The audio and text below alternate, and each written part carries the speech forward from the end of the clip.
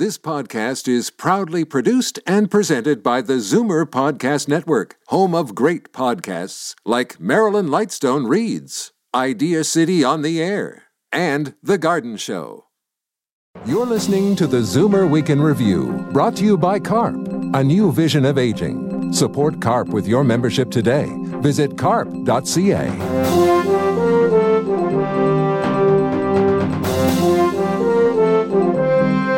Good afternoon and welcome to the Zoomer Week in Review, all things Zoomer worldwide. I'm Libby Znaimer.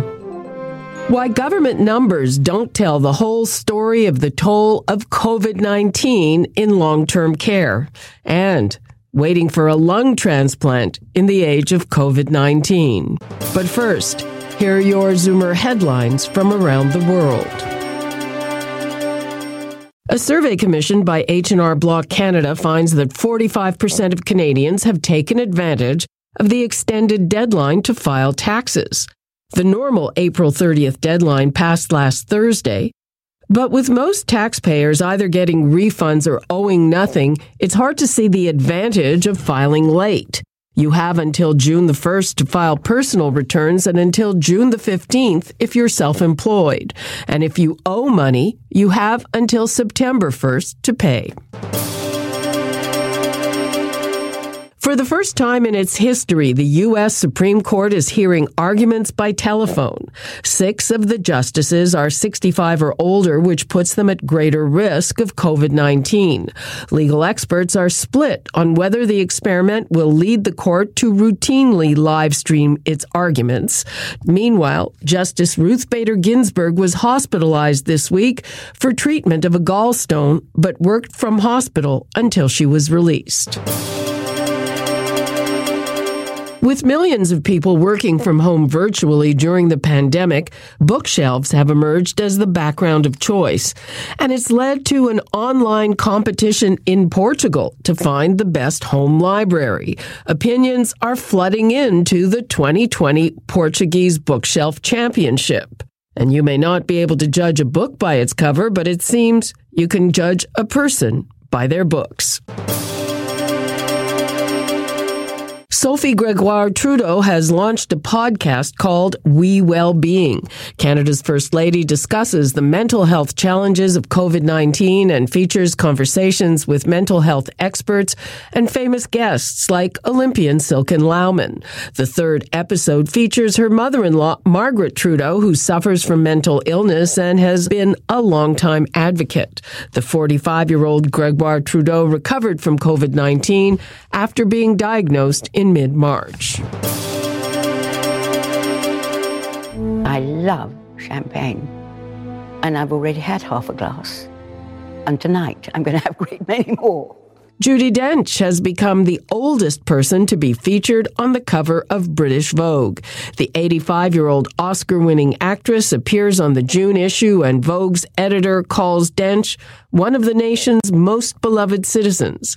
The cover becomes the latest in a string of honors for the age-defying stage and screen actress who was named to the Order of the British Empire in 1970 and honored with the title of Dame Commander of the British Empire in 1988. I'm Libby Znaimer, and those are your Zoomer headlines from around the world. This week, we learned the devastating news that Canada has the highest proportion of COVID-19 deaths in long-term care in the Western world. And the National Institute on Aging says official numbers do not even reveal the full picture because they exclude retirement homes. According to their figures, a staggering 82% of this country's COVID deaths occur in these care settings, which house only 1% of the population. I talked with Dr. Samir Sinha, one of Canada's leading geriatricians. The challenge is that when the government is actually presenting numbers, they're presenting the numbers of what we call long-term care or nursing homes, for example. But there's actually more retirement homes in Ontario that are all privately operated than actual nursing homes in Ontario, so about 770 retirement homes. And when you actually think about the populations in retirement homes, those are all equally being treated like nursing homes under the government's eyes. So they're all under the same orders. They have older people who are also vulnerable, many who are receiving care. And therefore, we're actually counting all the retirement homes that have been affected. Do you hope that this will somehow lessen the spread? Yeah, we think this will be helpful because basically you can't fight a fire blindfolded, right? So when people are saying, oh, well, there's only 170 homes affected, but they're not actually keeping track of the retirement homes, in terms of that overall total. And when people can't actually visualize what's actually happening in an easy-to-read Google map, for example, you can see that all of a sudden people might underestimate what the actual issue is at play. That's why we've actually created this. At the very beginning of this, you wrote very poignantly about breaking down in tears when you realized what was happening to our elderly. Absolutely. When you see the stories that are coming out of some of the most hardest hit homes, especially, I think what drove me to tears was the dispatches we were hearing from Maison Héron in Quebec, for example, where you were hearing about, local officials coming into a home and just finding that there are barely any staff left and that residents had been left dead in their beds or others had been found, just not changed for days. You can't even imagine when people were comparing what they saw to scenes from a concentration camp that we could actually let things get so bad and that it could lead to that. This is why both governments, have since that time compelled hospitals to get involved and to share staff where they can and other resources, and even the Army in both provinces. For a while, everybody was looking at this and there was no way to look away. But people are starting to be focused on reopening the economy. Do you worry that the focus on long-term care will be dissipated? Well, I think there's two stories that are going to happen here. I think one is the government obviously is committed to trying to reduce the number of deaths that will occur. I am concerned, though, that, as public sentiment says, well, that was a tragedy, that's pretty sad. But unfortunately, public sentiment starts to change with time. And people are stir-crazy. People want the economy to be moving again. People want to be out there. And unfortunately, we start hearing phrases like what MP Mark Dalton out of BC said a few weeks ago, saying, well, most of these people are going to be dead within a year anyways. So, why, if the deaths are concentrated there, what's the big deal? This helps to surface those ageist views that we have in our society. I'm concerned that that's where public sentiment and public focus is going to compel the government to maybe take actions that could harm more people who are living in these homes.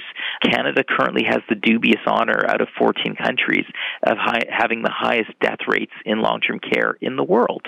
Wow. When we have that dubious distinction there, that actually, this is where we've actually seen the highest proportion of our deaths being in long-term care homes. I'm hoping that compels us to change, but I don't know if it will. We also learned here in Ontario that before the peak, a lot of people were moved from alternate level of care in hospitals into nursing homes. And that was done partly because emergency rules were put in place where people no longer had a choice about where to go. And if they said no, there were some dire consequences, and people in alternate level of care were put at the top of the crisis list. Were those mistakes? Were those good decisions? Well, I think what was happening beforehand, it was that basically if there were empty beds within a long-term care setting, for example, the government was basically trying to say that we anticipated that our hospitals would be overrun with people having COVID. And if you were living in a hospital for 2 or 3 years, for example, waiting for your preferred accommodation, you're still able to wait for your preferred accommodation, but we wanted people to be living in a long-term care setting as opposed to a hospital where you'd probably at that time have a greater chance of dying because it would be filled with people with COVID. So I think this is the goal at the very start of this, was to try and maximize capacity. Now the work has actually been going on to say, how do we actually support people in these care homes to get the care they need?